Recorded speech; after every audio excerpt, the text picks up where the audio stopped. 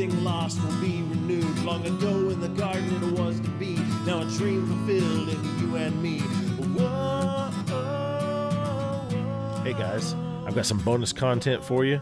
I know I just finished the season, but right after recording the final episode of this season, I had many thoughts on the subject of spiritual sight. So I decided to go a little deeper and connect with some other aspects in the biblical context and give a somewhat broader theological explanation. The very next week at church, because I had so many ideas and so many notes in my notebook, and was just ready to speak on many things that I didn't cover in the podcast. And so this is what I ended up sharing. And so I'm going to put that here in addition to giving some more perspective on how important this topic is, the spiritual sight that we have, that we must have, and understanding the things in our life that we do, the choices, the way we live that limit that and are not compatible with biblical life.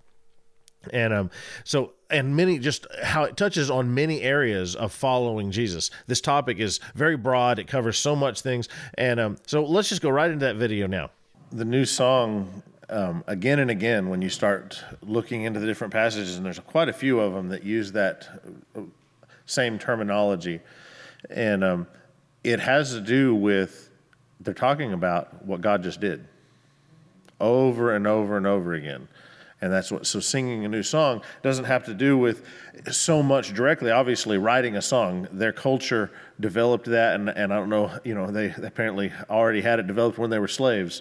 And because when they came out, they started singing a new song, and Miriam danced with it, and they sang the horse and riders are cast into the sea. And their culture has this way of doing things. And if you read like Tolkien, in his Middle Earth mythology, he has this culture that he's developed, and they sing songs about all the different acts. And whenever something happens, they have this long ballad. And when you're reading the book, you're like, okay, he really put a lot of thought into this, because you're reading the story, and then all of a sudden you have 2 pages of a ballad that he wrote.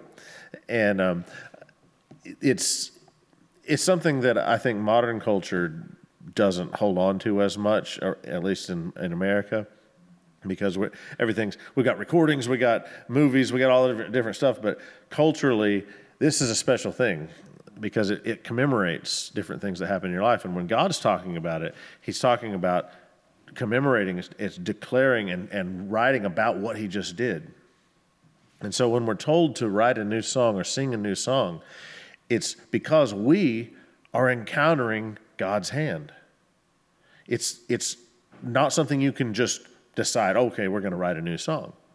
It's a song talking about what God is doing, what he's currently done, right? It's not singing about the glories that he did with Abraham. It's not singing about Moses. It's singing about what he's doing right now.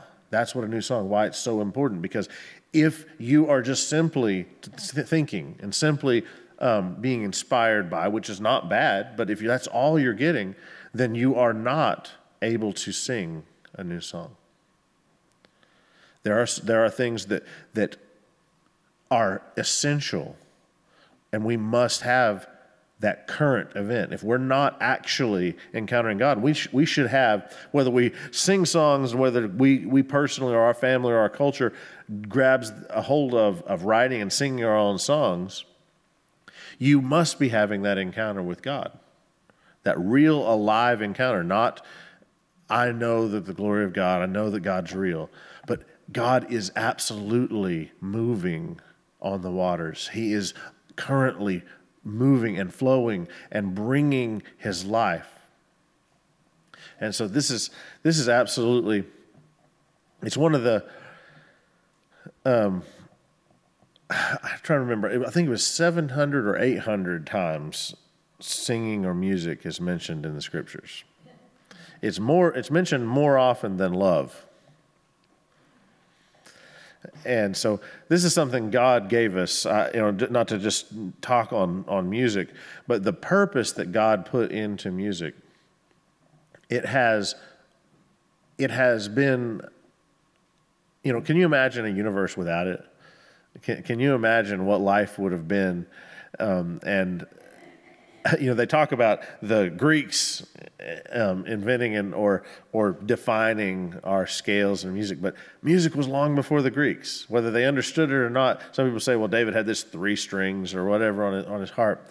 I don't think that was the case. We have musical instruments going all the way back to the third person in the world, right? Cain made musical instruments, I believe, and so music has been in creation and in people for a very, very long time.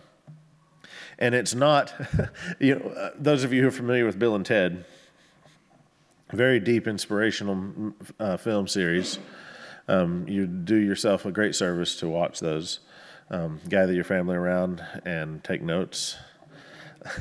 Bill and Ted well, they just finished the series up with another movie recently, but it was in the 80s. One of these, it was a stoner comedy type. These guys are all about music, and they're rock and roll heads, and they think music. They get told by these people from the future. It's not going to spoil anything if you want to watch this. They get told by these people from the future that they will at some point, and so these people are protecting them and trying to save them from being killed, because at some point they're going to form a band and they're going to write the song that unifies or brings alignment to the universe and brings world peace. And so these people of the future are trying to protect them so that they can live long enough to write the song and not be killed by other people who were trying to kill them from the future, because they want to stop this alignment from happening. Quite amusing. Great films. Go watch them. Bill and Ted's Excellent Adventure and Bill and Ted's Bogus Journey. Great movies. Yeah, exactly. Keanu Reeves plays in these movies. But the idea that music will be what is used to bring world peace is that, that's a comedy idea in that movie, but the idea of what music can and should be in the universe is something that God actually brings out again and again. And he uses this because music, when it is truly, it has so many levels. Now, I don't want to say truly as if other things are not, but has anybody ever heard a song like Ben Rector's Thanksgiving, where you hear the song and it doesn't matter what they're singing about, because the words that they're singing are maybe depicting something in their own life, but it immediately transforms you or transports you to a moment in your life instantly, or your family, the way that you've done things, and the song just connects. It just brings you right there. And so for whatever reason, you don't even, just instantly, you don't even have to know what the words he's singing. You hear just one mention of a melody even can transport your heart and your mind to this place. And that's nostalgic. It's sentimental. It brings memories of your childhood with your family, and it connects you forever with those people, those places, and maybe the person singing the song too. Forever, you'll be able to hear that voice, and you'll always be connected to it, because it has a power to accomplish something that is far greater than the sum of its parts. It has the ability to do something that no amount of talking about it could have done, no amount of reminiscing would have done. It has a power to bring you, and great art of any kind has this on some levels, but music, uniquely, God gave it to us. It's a gift into the universe. God gave it to us to be able to accomplish these things that can't be accomplished, and so through any other means. And so this is something that is one of the powers that God has that Satan can't really get rid of, because it has a power that is not something that can be touched. It can't be changed. So not to get too metaphysical or weird with art, but it has this amazing ability to connect straight to your spirit. Learning to connect with that, learning to operate and get past the levels of what we understand. Whether it's just a beautiful song or whether it's just a song that is teaching us, that is declaring the greatness of God, but getting beyond that to the place of the potential that music has. And so singing a new song is connecting, and it's intended to draw us, just like a sentimental song about different things. Worship in the presence of God of a new song is intended to transport us out of our daily life into the movement and the purposes of God. Together, though, it allows us to unite. Having sight in the Spirit, having the ability to see, ultimately, I think that we can't really function as a believer. That is the difference of a regenerated person, having the connection with God, being regenerated. And it's a growing process. It's something that we learn to connect with. But having sight, having eyes to see, Jesus uses that term, having the sight to see beyond what is just right that we can touch, see, smell, all these things, having the sight to see beyond it, we're not able to truly function, because this is the life. This is the growing. This is the becoming alive in God. Is that process of being able to go beyond that and see more, and then interact with that and bring heaven to earth. This is all the process. And so the idea of a new song and understanding what music is, what art is, and why God mentions it so many times. And I've said this many times, he doesn't tell us a whole lot of things that we're supposed to absolutely do, but singing is one of those things that he tells us to do. He doesn't say to kneel down and stand up and say prayers. It doesn't tell us to formally gather in rows of seats. He doesn't tell us to do hardly anything that we might participate in. But he does tell us to sing. So this is definitely one of the gifts and things that God designed to connect us to be able to respond to his leadership, to his heart. And it also allows us to connect with people over space and time. When you hear a song that was written by somebody else and you sing it and you listen to it and you play it and you come together, it allows you to connect with the heart that God did and is doing with someone you will never meet. A group of people that you may never, ever fellowship with. It transports us into the same place spiritually. It can, and it should, and it needs to put us right in that same place. And I talk about that a lot of times with the spiritual realm. It's real. It's not an imaginary thing. We have sci-fi and we have so many different ideas in our minds and it's fun. I love these things. But a lot of times we equate it with it's fantasy. But it's not. It's real. And so movement, which the Bible talks about, moving in the Spirit, walking in the Spirit, all these things are real. They're just depictions that describe things that we do to let us get a picture of what it. So obedience to the things of God moves you. You are walking. You are going from one place to another in a spiritual realm that is real and true as you obey, as you follow through those things, and as you connect, actually, especially as you respond and your spirit is regenerated and you connect to God and it's made alive and these things are so real. For the first time, you're able to see, you're able to get a glimpse. And sometimes that's just a little thing, just a little glimpse. But as you walk in it, you begin to understand, you get to see and know the things that are there, the things that God has placed there that are just beyond the veil. And so even, even our need for salvation, is something that awakening, having our eyes opened into the spiritual realm, that God does. He stirs us by whatever means that it is in our life, that you recognize that you need and you start to encounter God on this level. That's an awakening. It's a seeing into the spiritual realm. Now, one of the things that I encounter when talking about this is a lot of people refer to things, according to the scriptures, but our carnal minds. Carnal minds is something that I believe gets misrepresented or conflated often. The carnal mind is not the human brain.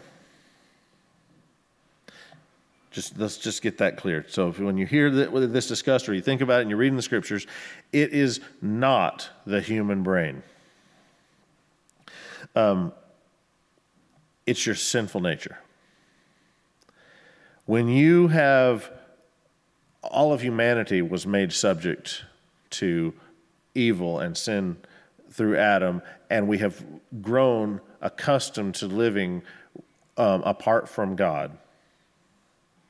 Your sinful nature. And I use these terms very carefully because there's a lot of theology around them and that I don't necessarily subscribe to. I do not buy the notion that is taught about our sinful nature. I don't subscribe to original sin theology. I will use that term if somebody asks me, but I don't just generally use that term because I do believe in that sin originally happened in the Garden of Eden but the nature of what that means, if you've ever studied original sin, is they teach us that man is totally depraved. And that our nature, every aspect of our nature, is completely absent or devoid of God's Spirit and God's presence, which is not true. Amen. It's not true. We're not born an evil, wicked being. A child is not wicked and evil. A child is born with the capacity to be an amazing creature of God and a child of God. They're born with this capacity, and they are not wicked and evil at birth.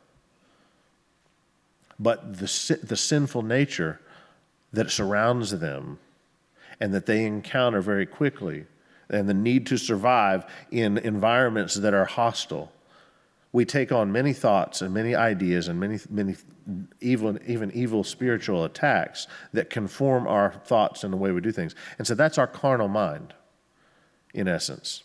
Our carnal mind is an ungodly nature, a sinful nature that God is trying to remove out of us. And it says the carnal mind is an enemy to God because it's in rebellion. The carnal mind is a way of thinking that is in rebellion to God's ways. When the way that you choose, the lifestyle that you behave in, that you prefer and that you engage in is against God's ways, it's self-centered and it's acquiring what you desire, what brings you excitement, what brings you immediate gratification. All these types of things are the carnal mind at work. They're in rebellion. It's an enemy of God. And the carnal mind is not something God is trying to save. The carnal mind is something God is trying to remove and heal us from the influences of evil and the wickedness and things like that. He's trying to remove. So it is evil. It's not the human brain. It is not your capacity to think and to function and to logically figure out and to apply wisdom. This is not the carnal mind. In fact, our human brain is designed so that we can actually receive the wisdom and the truth and the revelation from God and apply it in a intelligent way to respond to truth, and that eradicates and pushes out the carnal mind. It pushes out, it replaces, because truth brings freedom.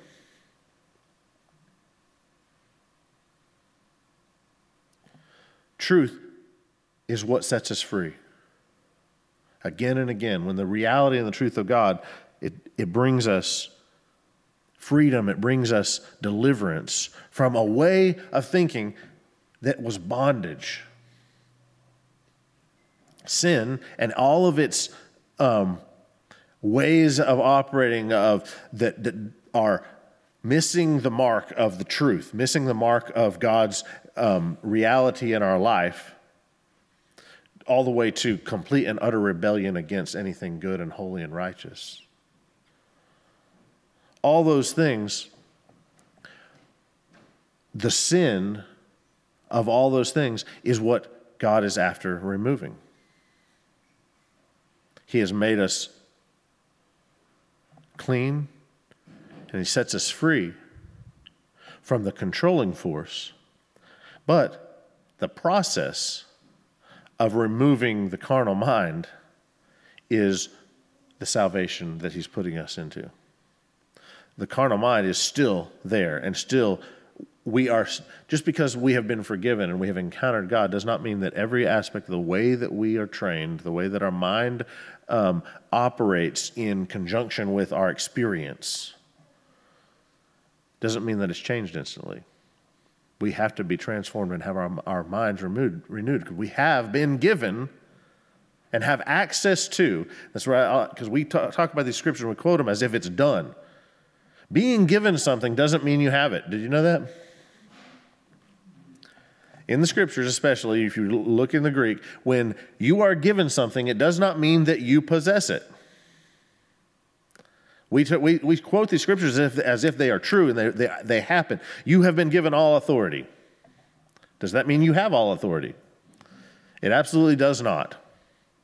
And this is where a lot of theology gets jumbled up and people start acting as if they do. And the way I describe that is it's just like a prince going out into the public and starts trying to get everything he wants. He says, my dad's the king and I have the authority and you guys have to do what I say. And he sits there and he's telling everybody all these different things. And maybe some people out of fear might give in to it. But as soon as his dad finds out, he's going to go and he's going to grab him and say, look, you don't have the authority. You're not your kingdom. You are still a child and you don't have this. Many times people are declaring, that I have this authority, and so I'm going to speak to this disease. I'm going to speak to the wind, or I'm going to do this, and they don't have the authority that the disciples marveled at when they saw even the guy that they know. They've just seen him healing diseases, and he says, "Peace, be still." And they're like, "What manner of man is this, that even the wind and the waves obey him?" Because he possessed the authority. Being given something does not mean that you possess it. Because to receive is another word in the Greek, which means to forcefully snatch. Doesn't mean in a bad way, in a rebellious way to steal something. It means that you have the understanding and the capacity to know your place, which is meekness. Meekness is not being quiet. It's not being tame. It is knowing your place. It's knowing what you are allowed to do and who you are supposed to be. That is meekness. And so to take something means you know exactly what your job is, and you know where the tool is that you need it, and you will go and get it. And you will take that, and you will apply it, and use it the proper way, and you'll put it back where it's supposed to go, in our behavior and the way we do things. You're not going to leave it laying and it gets rained down and rusts and stops functioning because you left it out in the woods when you got done doing your job. You are mature enough, functioning and capable to do what is expected of you, and so you know your place and you're doing this. This is understanding how to receive. To receive what God is giving us requires maturity. It requires that. So in order to receive, and I've tied this with the principle of the wineskins many times, because God is not going to just dump it on you. He's not going to just pour it on you, because it will hit the anointing and the purpose behind what he's trying to give will never be reached. It'll be lost. It'll be destroyed. And you will be damaged and destroyed in the process. That's what Jesus said. When you pour new wine into old wineskins, they burst, and both the wineskins are destroyed and the wine is destroyed. So receiving from God so that you can possess and operate in his power and in his anointing is something that you are required to understand your place, to understand and know and operate. And that's why I'll just go back to the original sin idea. If we are just a worm, because these are verses that are quoted in conjunction with that, if you are nothing, and you're totally depraved. And so we only have the love of God because he is so kind and so generous. And I'm not trying to put that down, because those verses are there and they apply in very real ways. But they are misapplied to mean that I have no capacity to respond and I have no ability to hear and operate, when actually God is saying the opposite. He's saying you actually are created to operate this way, and you're therefore required to be this way, to stand on your own 2 feet, to operate and learn and grow and have the capacity to snatch something forcefully that you need in your life, because God has made it available and he's given it to you. So now you receive it and you put it into practice the way that he intended it to be in operation in your life.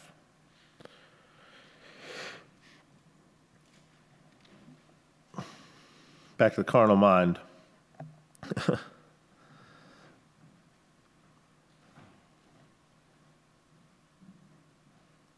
It also ties in with accomplishing things without God's wisdom. Kind of like the Tower of Babel. Wanting to do something and establish something and operate outside of the purview and outside of the wisdom of God. This is rebellion. This is selfishness. This is the way that the carnal mind works. It wants to build something that is not submitted to God, that accomplishes what we gain through operating in the authority and in the wisdom and the revelation of God. This is how it works. But it's not ruled by God's authority, and it's blind. It's blind to spiritual truth. And so it goes back to what I was talking about being able to see that ultimately this is the goal of every believer. This is the purpose of being saved on a lot of levels, is for us to have vision and to be able to see. To be able to see beyond. And the carnal mind does not have that vision. It's blind. And it also is resistant. It's resistant to every aspect of living and walking in the Spirit. Walking in the Spirit, like I said, is real, it's genuine, and you learn to grow in this, and I'm trying to grow and learn in this and understand. And there's different things that I've learned, and walking in the Spirit is real. That's all I can say, because it's just as literal as the matter and the substance around me. It's just as real. Now, I'm reminded of the Valley of Dry Bones. I'm not sure every aspect of the Valley of Dry Bones, but he asked him, he said, can these bones live again? And he says, you alone know. There's a lot of things that can be drawn from that. One of the things that I think the Valley of Dry Bones is human history. The Valley of Dry Bones is human history. And so God is looking at all these dry bones that are dead, and he's asking, can they live again? And the answer is yes, they can be brought back together, they can have sinews on them, and they can be alive. That's the answer is yes, they can. They will be. That's what the regeneration of the Spirit is really about. It's bringing those dead bones to life and restoring the ability to function and the ability to see. And I don't want to go too far into that prophecy, but I'm also reminded, and I talked recently about this, the Elisha and his servant. Remember the story that they were in Dothan, and while they were there, the Syrian, or not the Syrian, maybe it was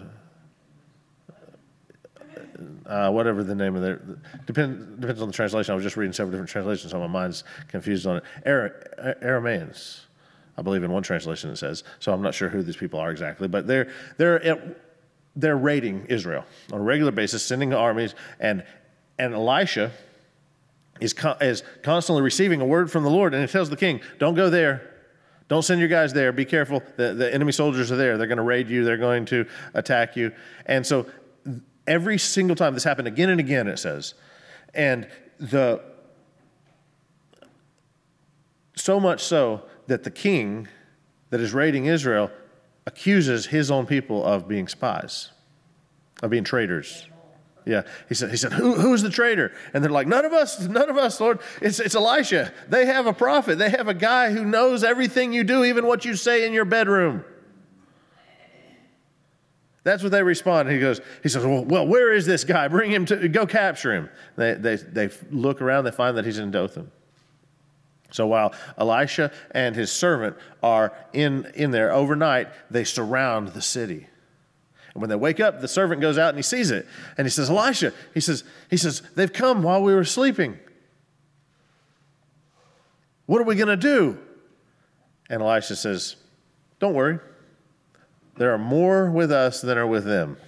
And, the servant is sitting there, who knows how he's responding exactly, but he's probably like, sure, Elisha, whatever.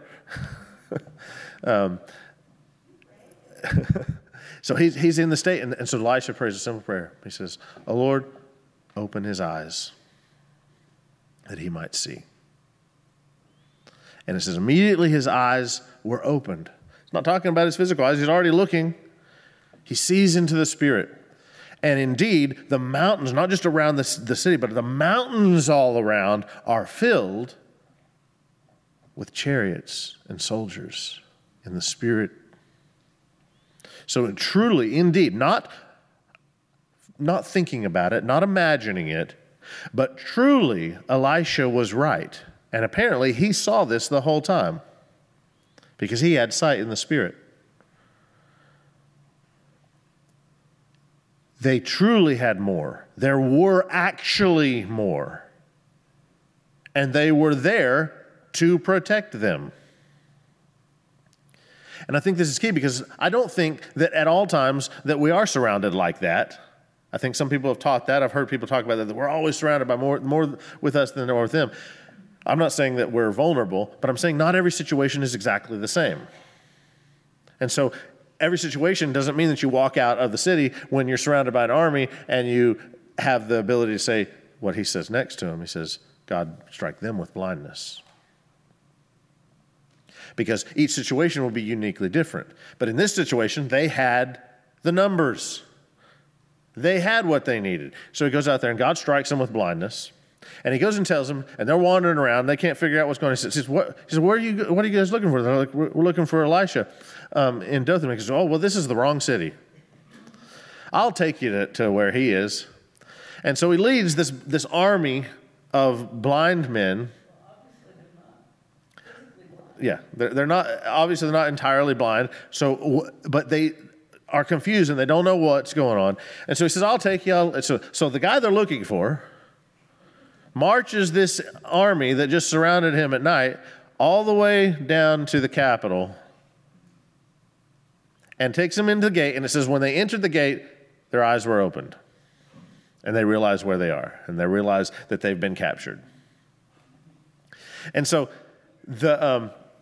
they ask Elisha, what should we do with these people? And this is where the story ends really, really cool. He says something that I just recently had an encounter with prisoners of war, that we went to the Museum of Prisoners of War and seeing the history of different things and also just why it's so important that people have actually done a lot of effort to protect prisoners of war.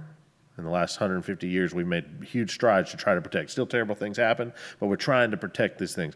But he says something. This is all God's wisdom way back when. He said, they ask him, should we kill him? And he says, do we kill prisoners of war? That's what Elisha says. He says, no. He said, feed them and send them back to their master.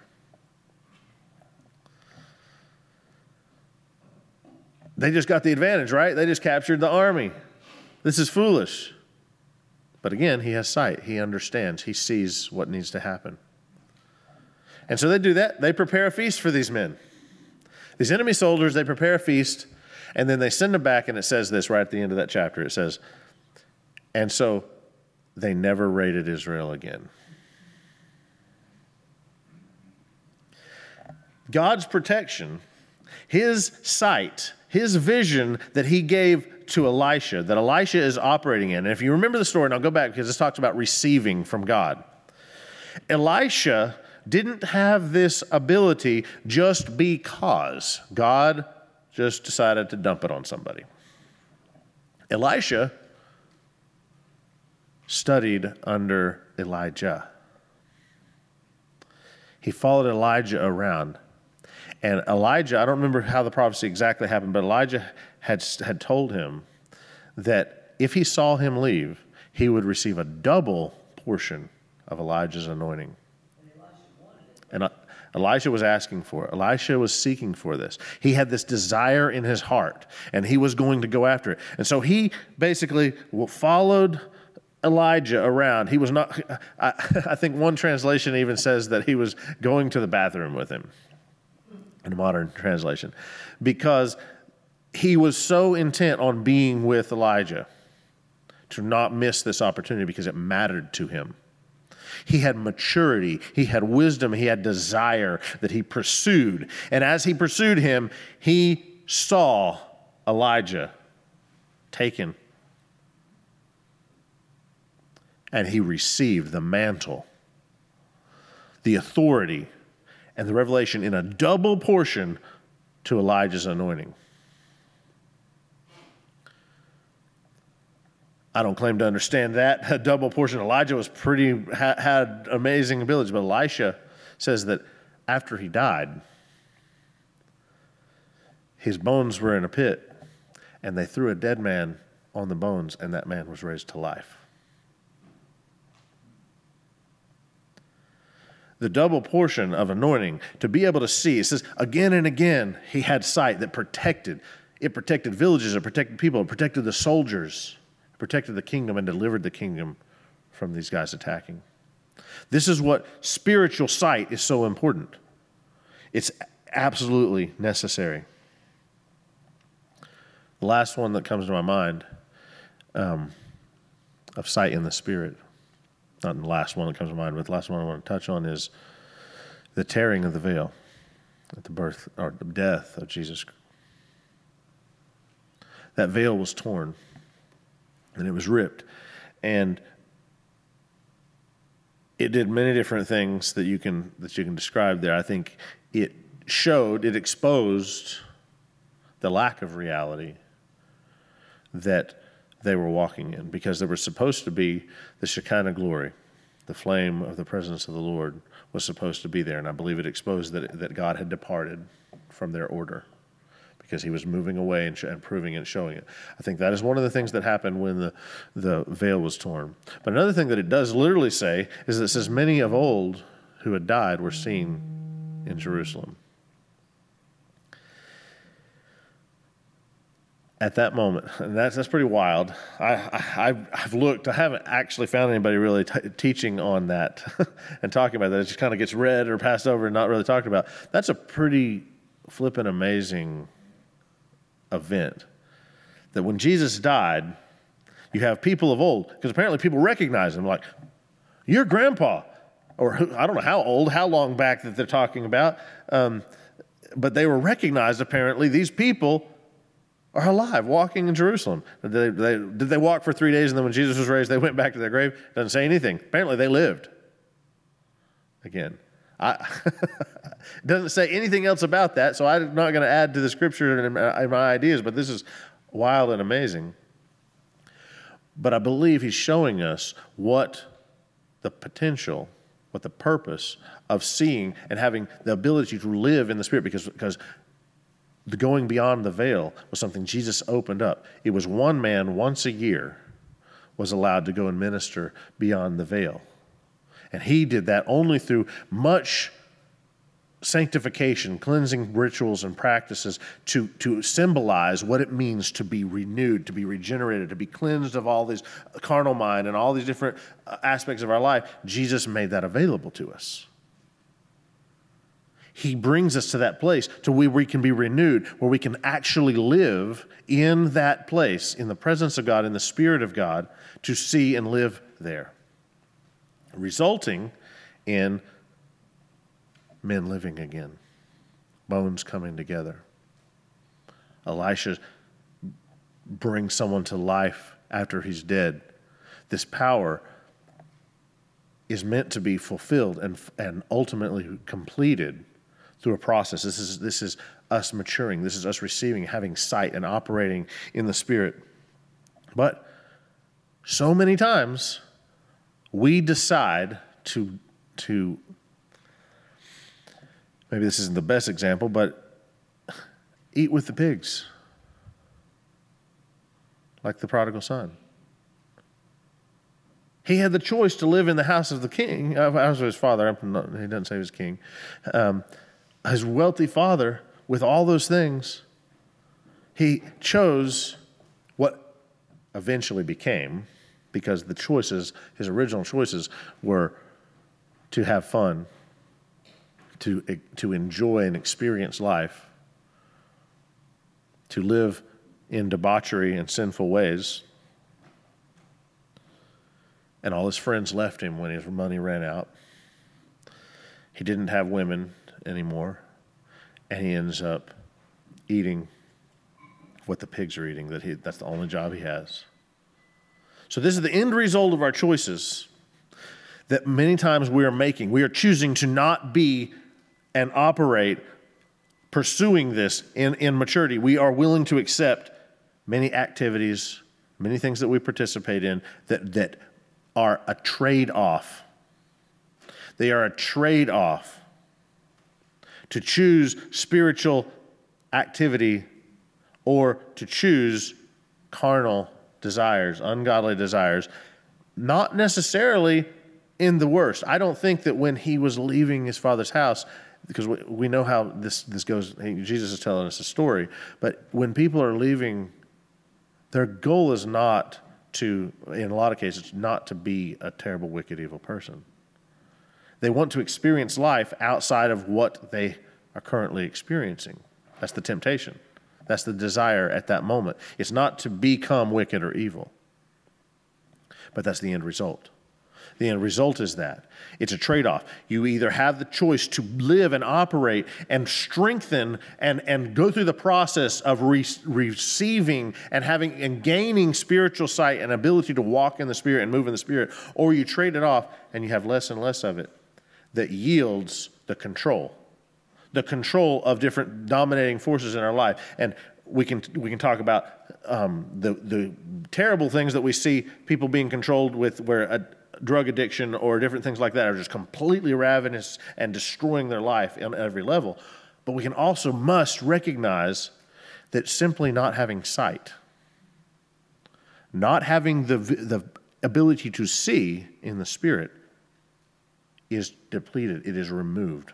The inability to connect and respond and sense and operate with discernment, which is a spiritual gift. A lot of people think that skepticism is a spiritual gift, or their ability to judge a matter without knowing all the facts even. It's not. Discernment is not that. Discernment is a spiritual ability that comes from sensitivity, from receiving a power and an enablement by our God. It's also essential. You can't live without it. The church can't function and can't do what it's supposed to without it.